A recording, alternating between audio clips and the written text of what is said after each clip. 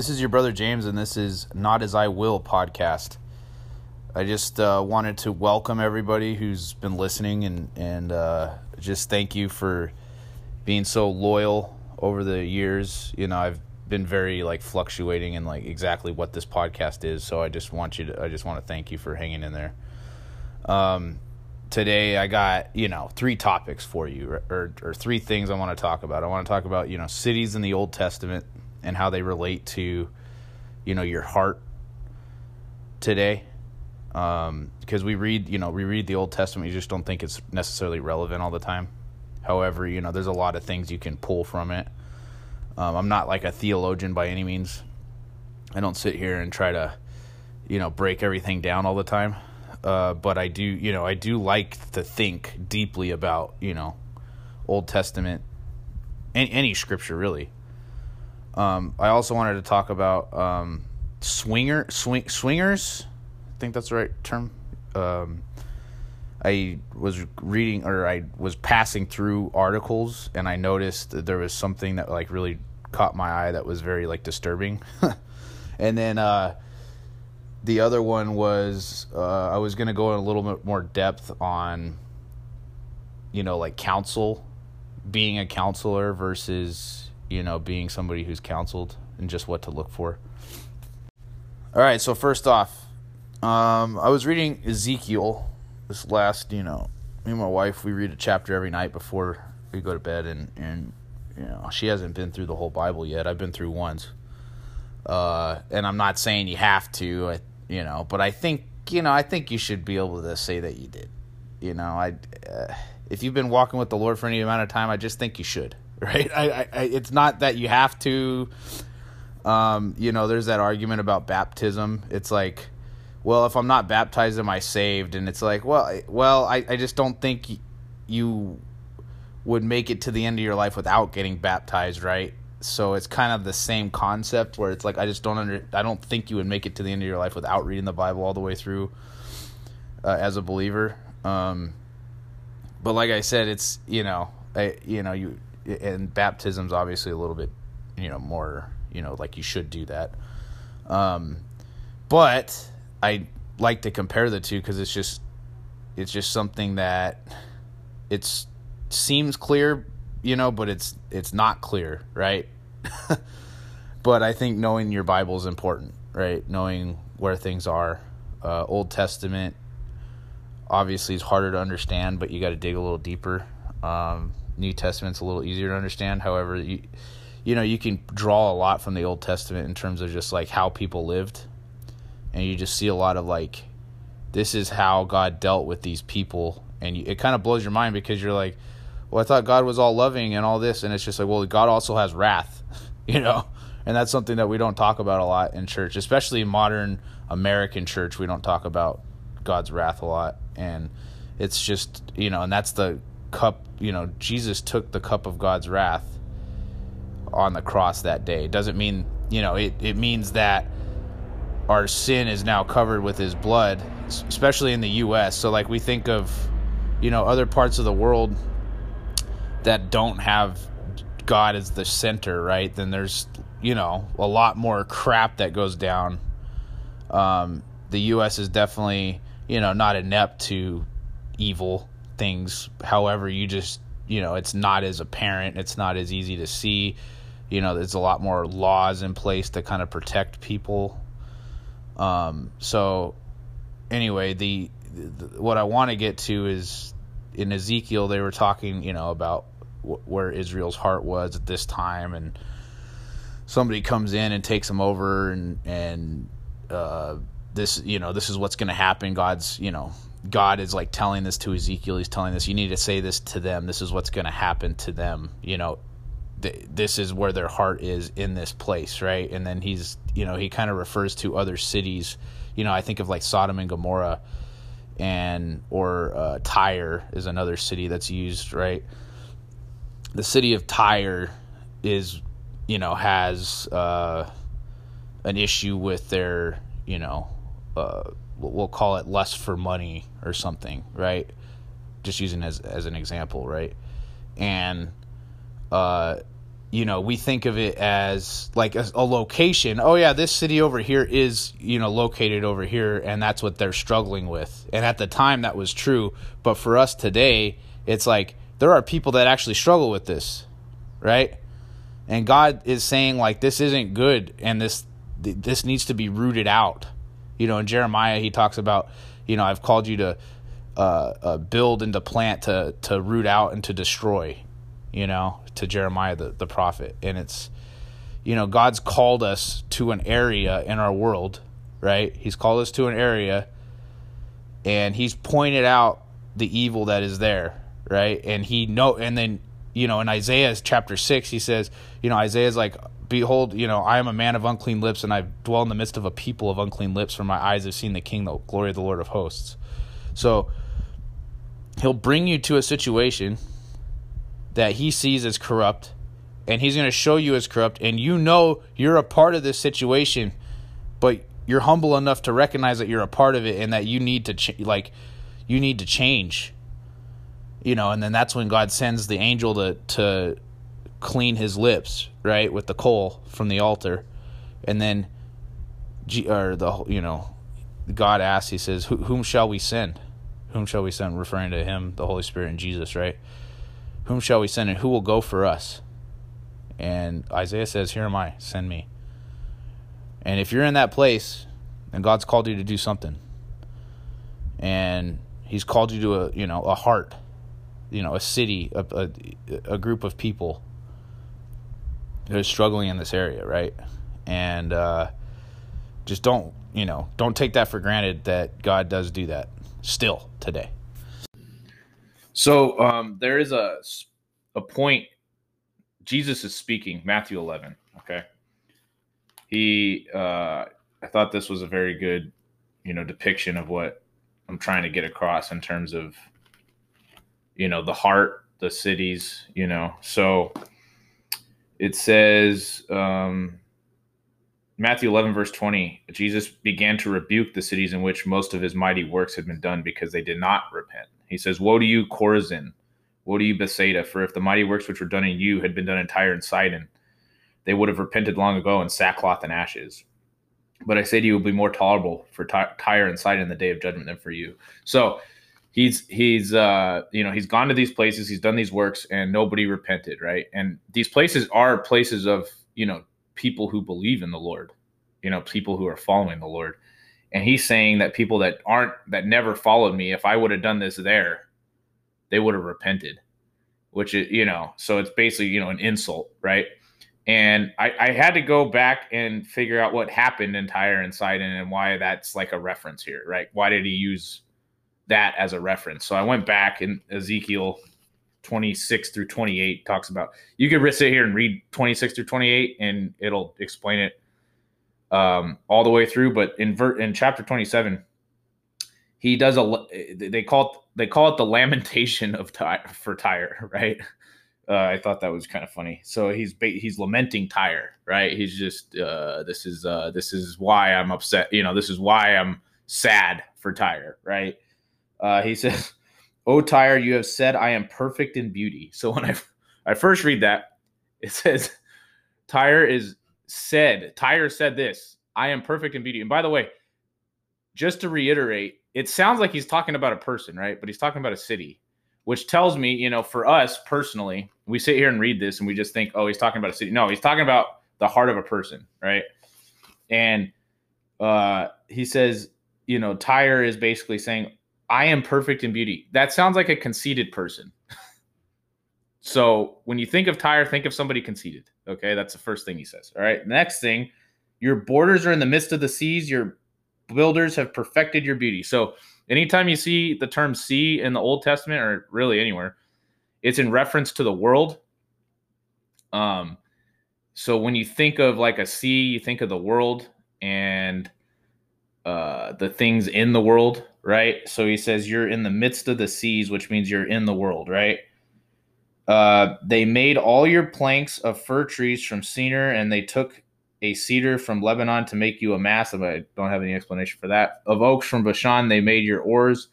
The company of the Asherites have inlaid your planks with ivory from the coast of Cyprus. Fine embroidered linen from Egypt was what you spread for your sail. So the other term is Egypt. Egypt also in reference to the world. So whenever you see the term Egypt, that you want to think very worldly. Blue and purple from the coast of Elisha was what covered you. Inhabitants of Sidon and Arvad were your oarsmen, your wise men, O Tyre, were in you. They became your pilots. So he's basically saying you took up people, you followed people instead of me, right? You took up wise men and they became your pilots, the people who are guiding you, right? Elders of Gabal and its wise men were in you to caulk your seams. All the ships of the sea and their oarsmen were in you to market your merchandise. So people of the world, you brought in oarsmen of the sea, ships of the sea, excuse me. So people, things of the world were brought to you, and this is what was running you, right? So basically what I'm gathering is when he references Tyre and Sidon, he's referencing somebody in the world, right? And he's saying, he's speaking to his followers, and he's saying that Jesus, that is in Matthew 11, he's speaking to his followers saying, the people who are in the world would have repented based upon what they saw today, or over this past time that I've been here, showing you miracles. Okay, so he's speaking to the hearts of people.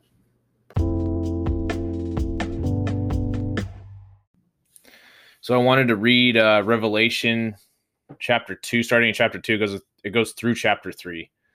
I don't have a source for this at this moment, but chapters 1, 2, and 3 are still, present day, technically, or, current times. After that, it starts to become after, like we haven't seen this yet, right? Any theologian will tell you that everything is symbolic after chapter 3. There's still some symbolism in chapters 1, 2, and 3, but after chapter 3 is when it's basically all up to interpretation and symbolism, right? Because we don't actually know what it is.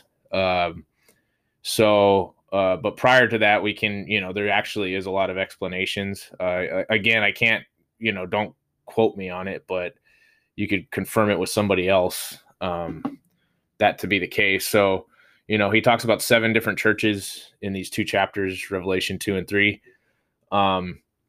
So to emphasize, what I was talking about with the cities, where, it's like a picture of the heart of a person, right?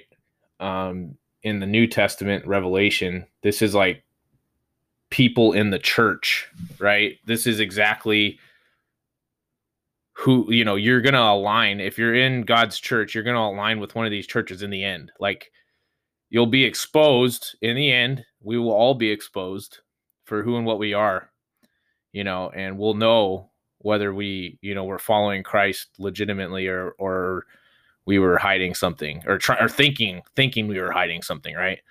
So, 7 different churches, right? So first one is the loveless church. So to the angel of the church of Ephesus, write, these things says he who holds the 7 stars in his right hand, who walks in the midst of the 7 golden lampstands. He says, I know your works, your labor, your patience, and that you cannot bear those who are evil. And you have tested those who say they are apostles and are not, and have found them liars. And you have persevered and have patience and have labored for my name's sake and have not become weary. Nevertheless, I have this against you, that you have left your first love. Remember, therefore, from where you have fallen, repent and do the first works, or else I will come to you quickly and remove your lampstand from its place, unless you repent. Now, I will say, this particular church, I really, how do you say, I aligned with at one time. I remember reading this in a point of my walk, and this is exactly where I was. This is exactly if the rapture came or I died or whatever, this is exactly the church I was in. I had built up a pattern of good works, right, over time. I had built up, myself spiritually, and then I kind of faded back into some old habits that were, sinful, I guess you could say, very, you know, not in the best place, right? I was, and this is before I moved to where I am now. Um, that was about 6 years ago, right? Right before that, I was really falling back into some things, and it was just not a good sight, right? I wanted to, there was a night where I was, drunk, high, driving home, and I remember I was so tired. It was like 4 a.m. I was coming home from a strip club, and I was so tired, and I just felt like if I crashed my car, I could fall asleep. It was like a weirdest thought, right? But it was not good. It just was not a good place, and it was like not something that I ever thought I would go back to, right? And so I aligned at one point in my life. I definitely saw myself as part of this group, right? Where he said, remember therefore from where you have fallen. Basically, like you've fallen, right? Repent and do the first works. Do what you were doing previously, or else I will come to you quickly and remove your lampstand from its place. And it was very clear to me that essentially I'm gonna be, it's not gonna be good if you continue this route. Okay. So that's that church. The persecuted church, and to the angel of the church in Smyrna write. I'm going to skip down. So, verse 9. I know your works, tribulation and poverty, but you are rich. And I know the blasphemy of those who say they are Jews and are not, but are a synagogue of Satan. Do not fear any of those things which you are about to suffer. Indeed, the devil is about to throw some of you into prison, that you may be tested, and you will have tribulation 10 days. Be faithful until death, and I will give you the crown of life. All right, so I can't really explain this too good, but I do know that this is an encouraging message, and he's just giving them warning. I think of people who are in persecuted areas of the world, China currently, parts of Africa, Christians being persecuted. So I think of this is the person who's in a place where they are going to be put into prison because of their faith, and they're under a lot of, scrutiny in different parts of the world, even in other Southeast Asian countries that are Muslim. You can't really, it's just different.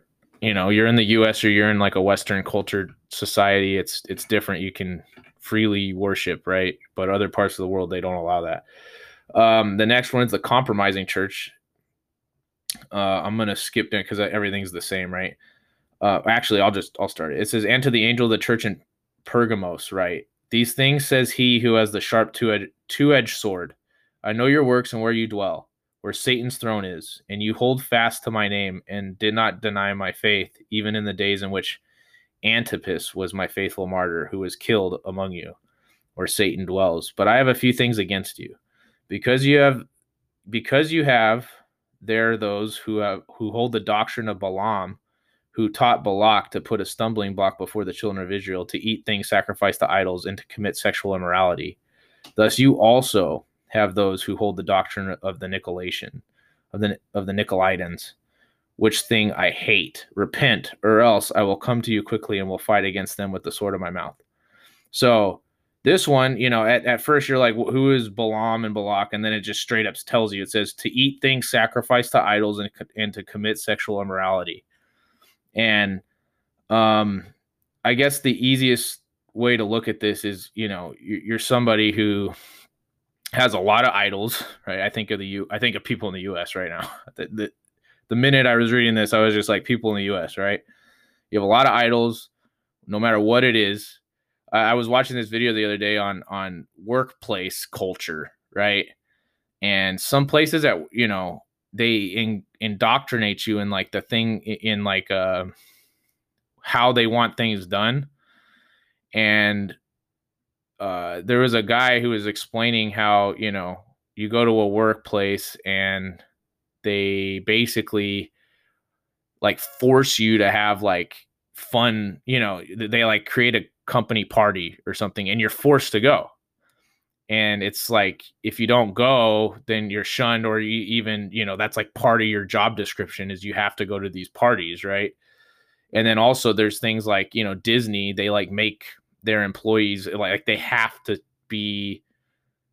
say certain things. They can't like go off script at all. They're like almost, you know, they're just performers the whole time. And it's just a very indoctrinating thing. And they described it more as a cult than a culture, right?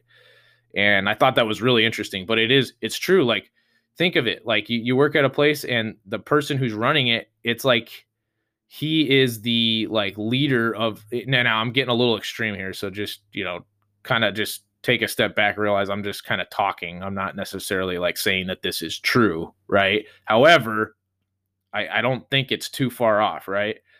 But you could, you know, it could get to a point where you're, you know, idolizing the job. And people, you know, US, perfect example, people who work too much, right? Different parts of the world, people just work too much, and the job turns into an idol. You know, you know, it says right here to eat things sacrificed to idols. From a spiritual perspective, you could think of,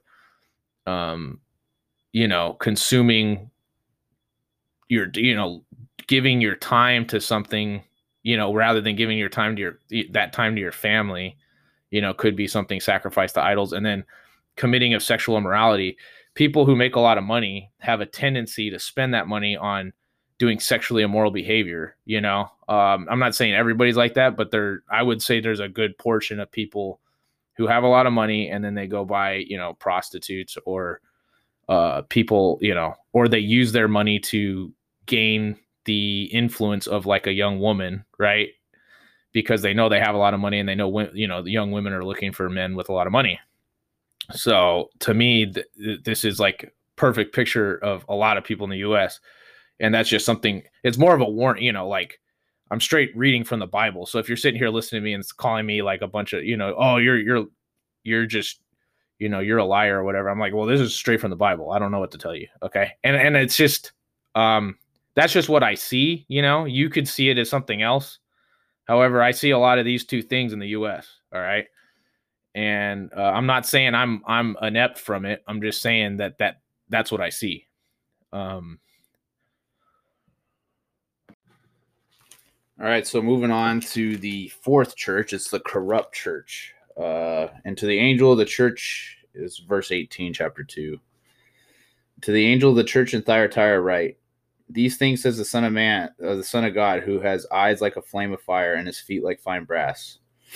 I know your works, love, service, faith, and your patience. And as for your works, the last are more than the first. Nevertheless, I have a few things against you, because you allow that woman Jezebel, who calls herself a prophetess, to teach and seduce my servants to commit sexual immorality and eat things sacrificed to idols. And I gave her time to repent of her sexual immorality, and she did not repent. Indeed, I will cast her into a sickbed, and those who commit adultery with her into great tribulation, unless they repent of their deeds. I will kill her children with death, and all the churches shall know that I am he who searches the minds and hearts, and I will give to each one of you according to your works. Now to you I say, and to the rest in Thyatira, as many as do not have this doctrine, who have not known the depths of Satan, as they say, I will put on you no other burden, but hold fast what you have till I come. And he overcomes and keeps my works until the end. To him I will give power over the nations. He shall rule them with a rod of iron. They shall be dashed to pieces into the potter's vessels, as I also have received from my Father. And I will give him the morning star.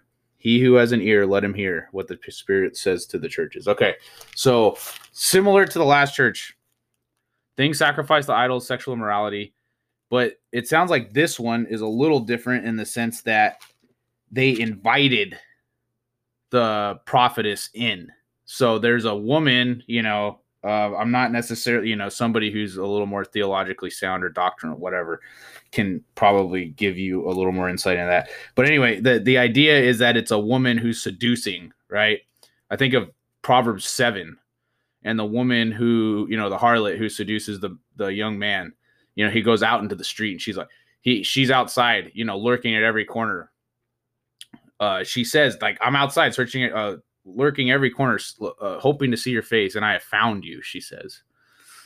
And she's, you know, she's like, come back to my room. I have all these things to offer you. And, you know, my husband, he's gone away on a long journey, you know, and it's that thing that, you know, like if you're not looking for that, you know, like a woman who is, you know, I think of a man who gets, you know, a man who's married and he gets deceived in thinking that, you know, this woman who's seducing him, right, is gonna be better than his wife, right? This is the first and foremost, like, just, you gotta know that this woman is going to be, it's gonna be worse, okay? Like, I don't care who you are, any man who's married knows there's no reason to be spending time with more than one woman, right?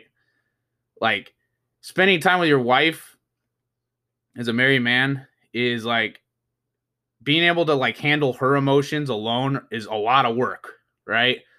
To be with another one, like, I get overwhelmed even thinking about the idea, right? Like you know, like in the world, the whole idea is, you know, you want to be with as many women as you can.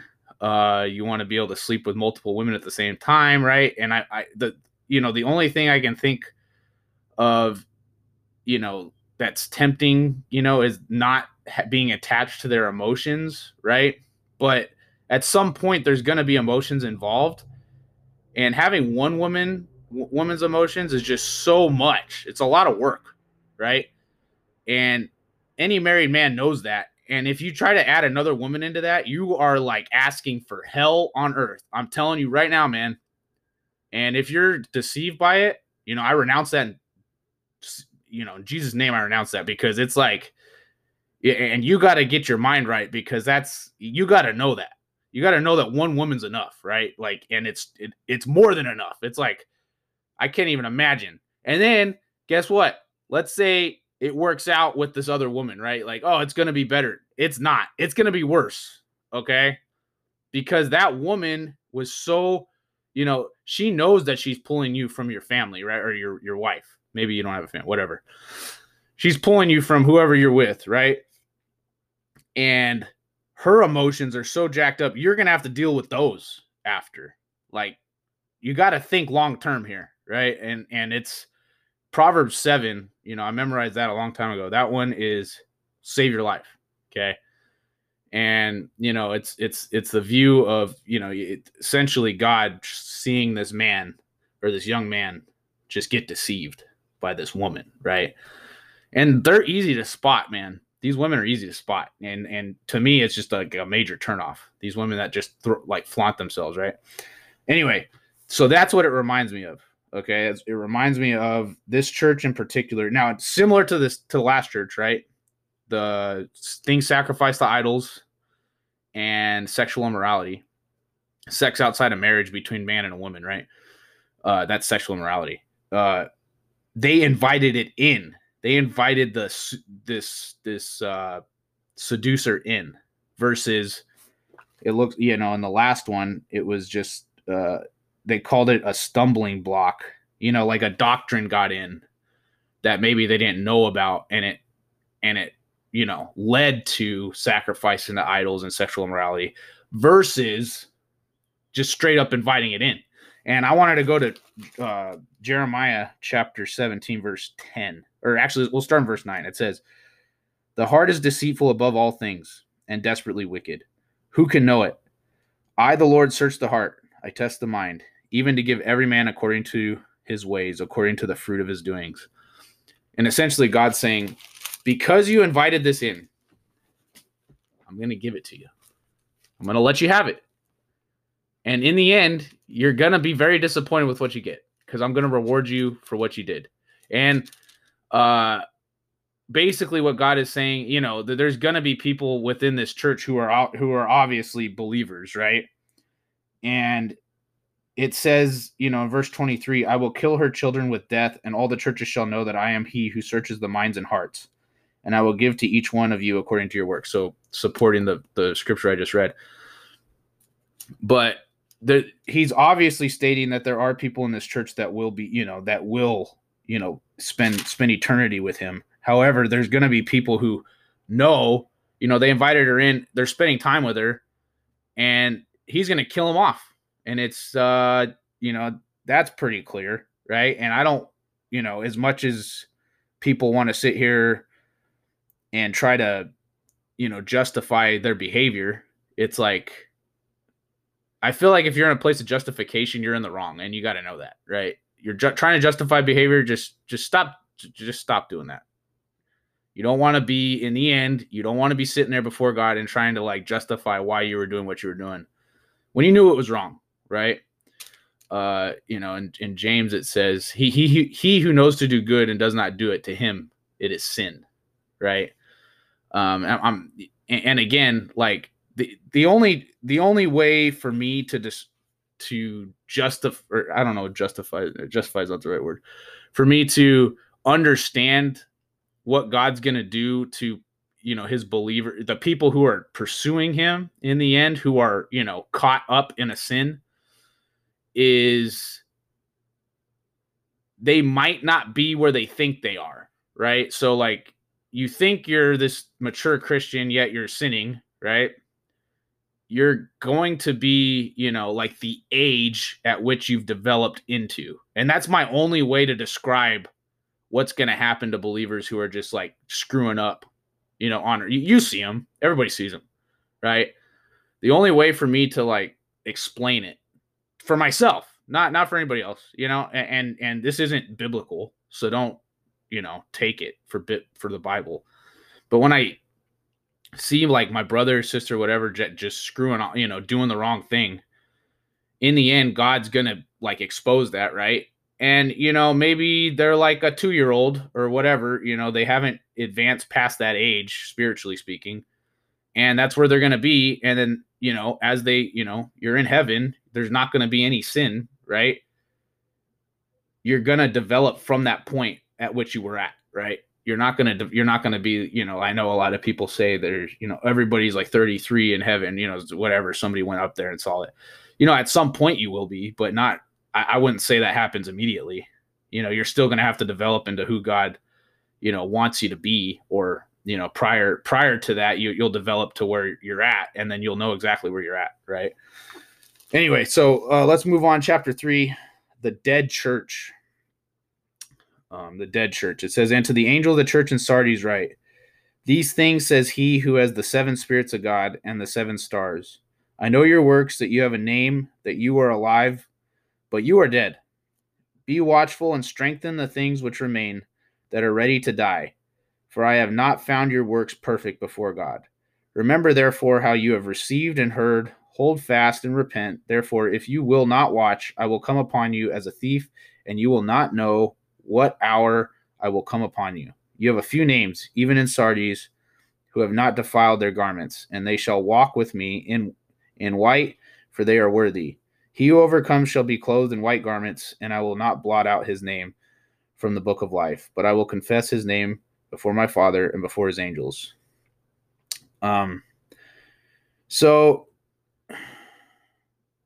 this church in particular, he's basically saying, there are parts of you that are alive, but you're also dead because you're not, I guess the best way for me to describe this one is the Dead Sea. Okay. So you got the Dead Sea in the Middle East. Okay. And there is the Jordan River flowing into the Dead Sea, right? But there's actually nothing flowing out of it. And the sea is dead. Okay. So because there's nothing flowing out of it, there's no like natural process, right? Flowing in and flowing out. Everything inside is dead, right? If you go up just a little ways to Lake Gennesaret, or the Sea of Galilee is what the Christian knows it as, right? There are 3 riverheads flowing into it, and then the Jordan River flowing out of it. So do you see how it's a very vibrant body of water. Now it's more like a lake. I was there. It's not quite a sea, but it's more of a lake. Very big lake, but it is a lake. And do you see the picture that there are waters flowing in and waters flowing out, which makes it alive? And then on the other one, the Dead Sea, a little ways down, south of there, There's one riverhead flowing in, but nothing flowing out. And this is the person who goes to church, but does not give back what they are receiving to anybody, right? So they're receiving, not giving back.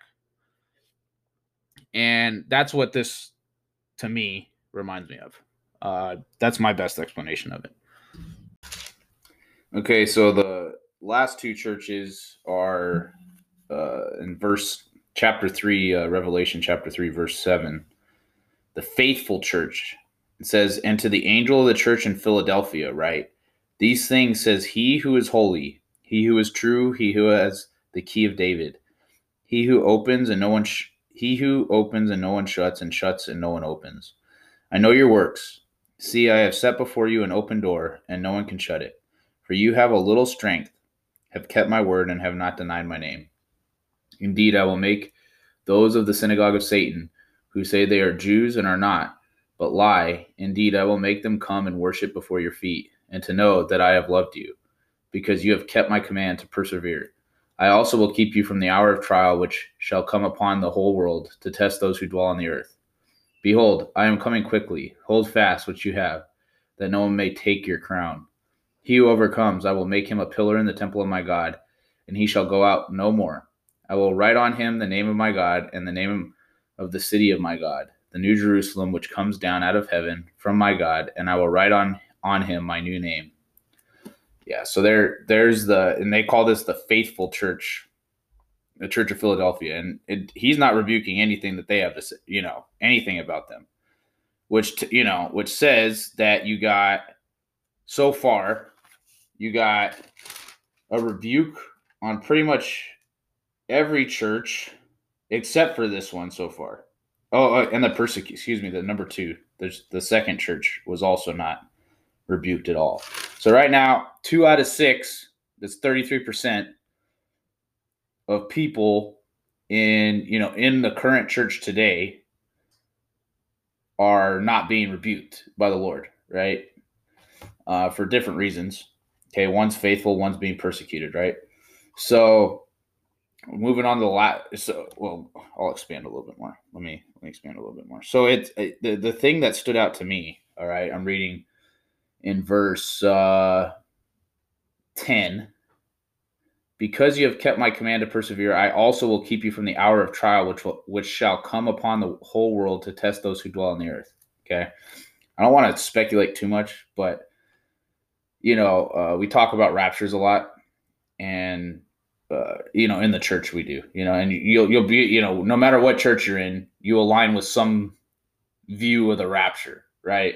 You either align with the view that that the church will be raptured prior to the tribulation period, the church will be raptured in the middle of the tribulation period, or it'll be raptured after, right? It's one of those three. I guess there's a fourth one. I can't quite remember what that one is. But anyway, you're aligned with one of the three. The post-rapture one doesn't make a ton of sense to me, even though, like I had a guy explain it to me, and actually I kind of can see why you would believe that. I don't personally believe that. I could see the other two. So the mid-tribulation rapture makes a lot of sense to me. I tend to agree with like the pre-tribulation rapture, where the church will be raptured prior to the tribulation period. And, the tribulation period is a 7-year period, whatever, a lot of people speculate on what exactly a year looks like, in the Bible. Now, you can take it literally and just say, yeah, it is 7 years. 3.5 of those years are like peaceful years, which, it tells me that if the world's at peace, there's probably no church or some kind of church. So that's why I kind of lean the pre-trib. However, if the church has, been squashed or like been suppressed somehow, I could see the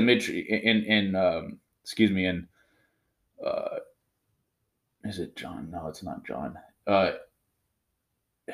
What's that scripture? Oh, 2 Thessalonians. There you go. 2 Thessalonians chapter 2. It says it's like verse 10, 11, 12, somewhere in there. He that is restraining, referring to the Holy Spirit, he that is restraining will do so until he's taken out of the way, and then the Antichrist will be revealed.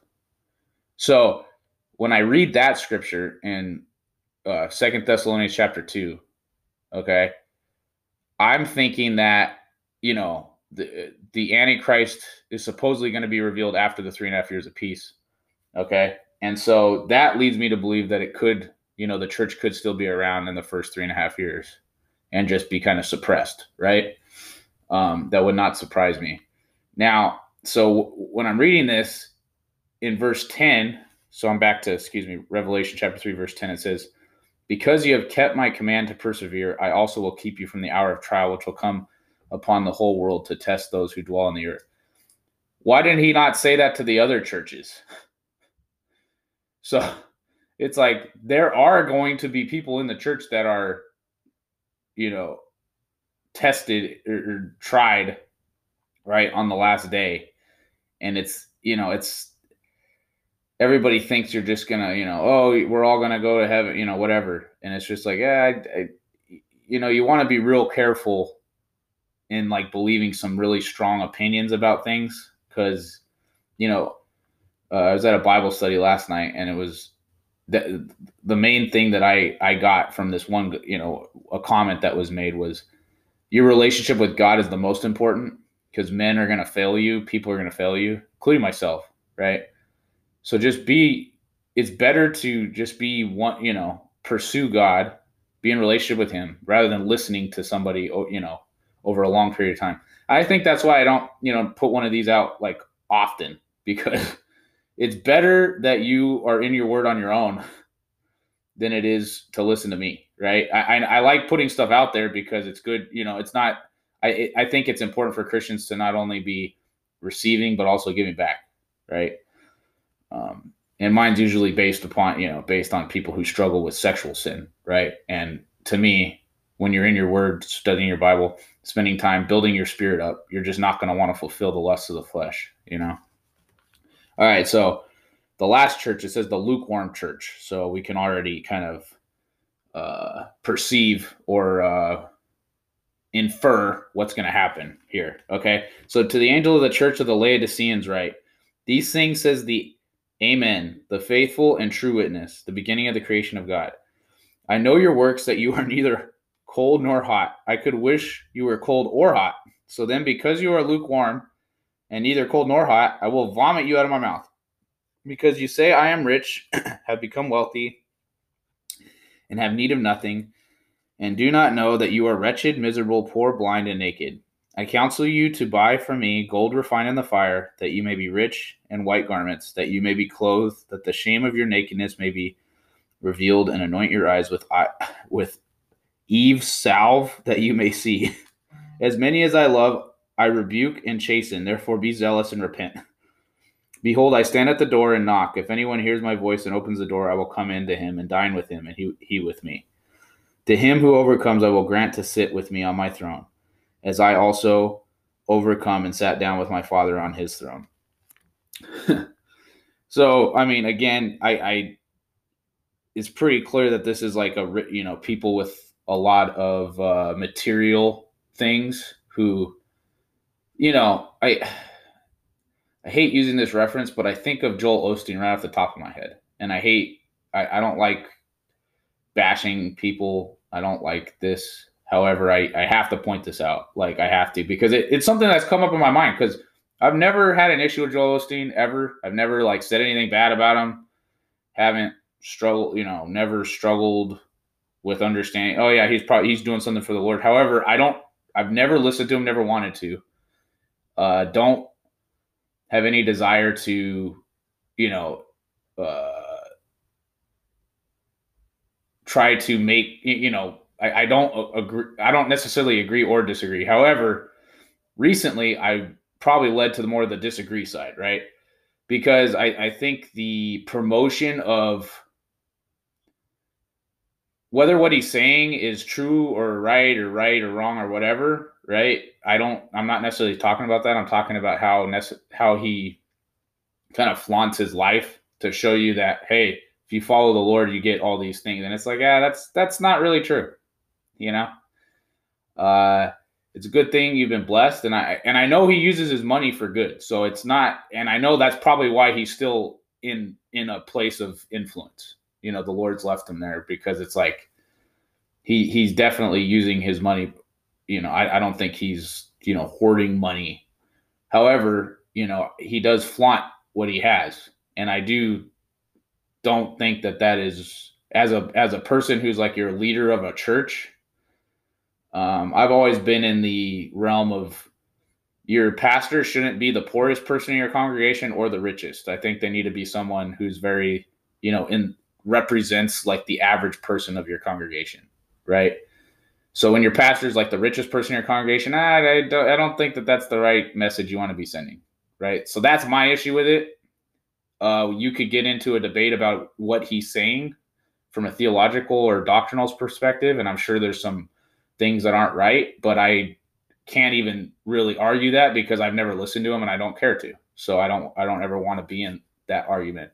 But from a money perspective, I know that, God compares himself to money and not to the devil. So whenever I see money being like the focal point of something, I know that is not God. That's God's actually warned you against that more so than the devil.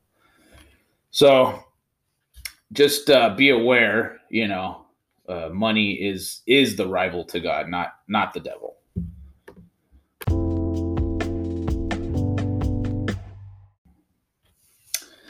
Okay, so just to, kind of close everything up, right?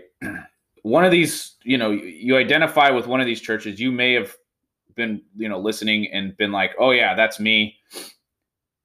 And it sounds, based upon what I see, okay, 2/7 of the church today are based upon what I said, aren't being rebuked by God, right?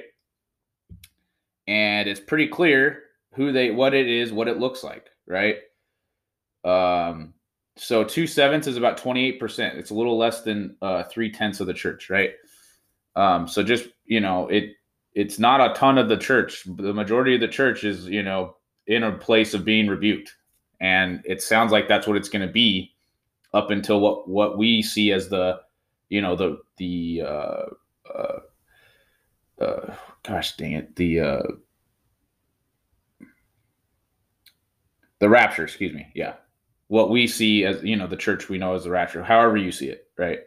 So up until the rapture, that 2/7 of the church is not being rebuked by God, right? And so it's important that we spend time with the Lord to understand him. Now, I did want to emphasize that maybe God's calling you to one of these churches, right, to kind of speak to their heart, to kind of let them know, hey, this isn't right, whatever it is, right? God's called you to a ministry, essentially, right?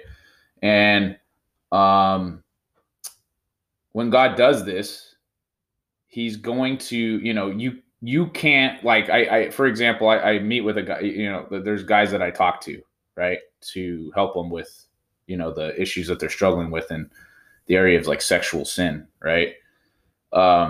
And I try to not just be the only person talking to this guy, right? Because I can't do it by myself. I can't. Well, first off, they need to be in relationship with God, right? Of course.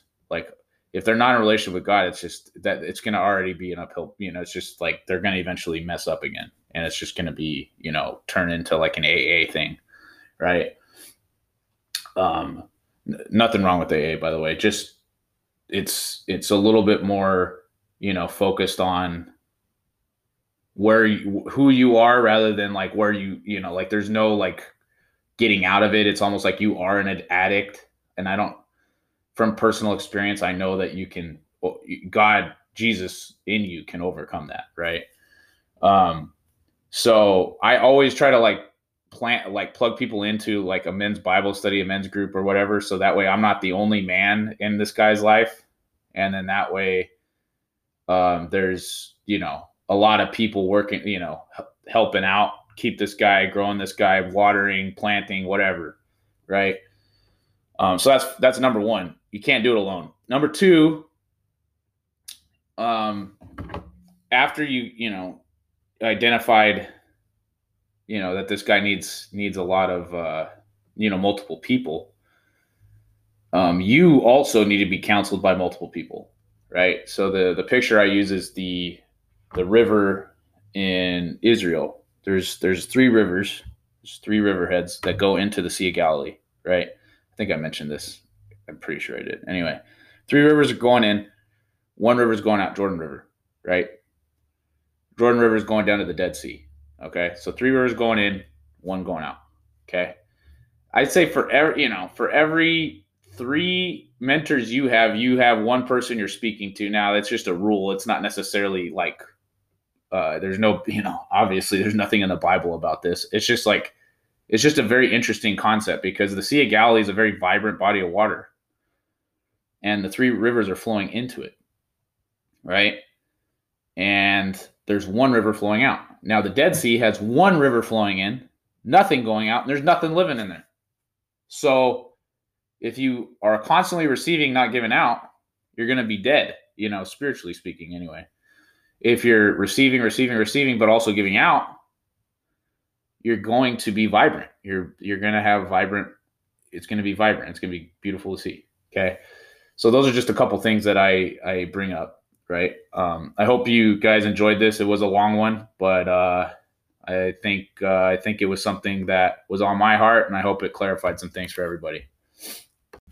Yeah, and I just wanted to pray for everybody before I let you go. Lord, I just thank you for everybody who listens. I know there's people who have been listening to me for a long time, but I pray, God, that more so than listening to me, they listen to you, and you draw them close. They would draw near to you, and that you would speak to them. So that way, there's no deception in the words of men, but they know exactly what's being said, and they know what's true and what's not true. In Jesus' name, amen. And this was your brother James, and this is the podcast Not As I Will.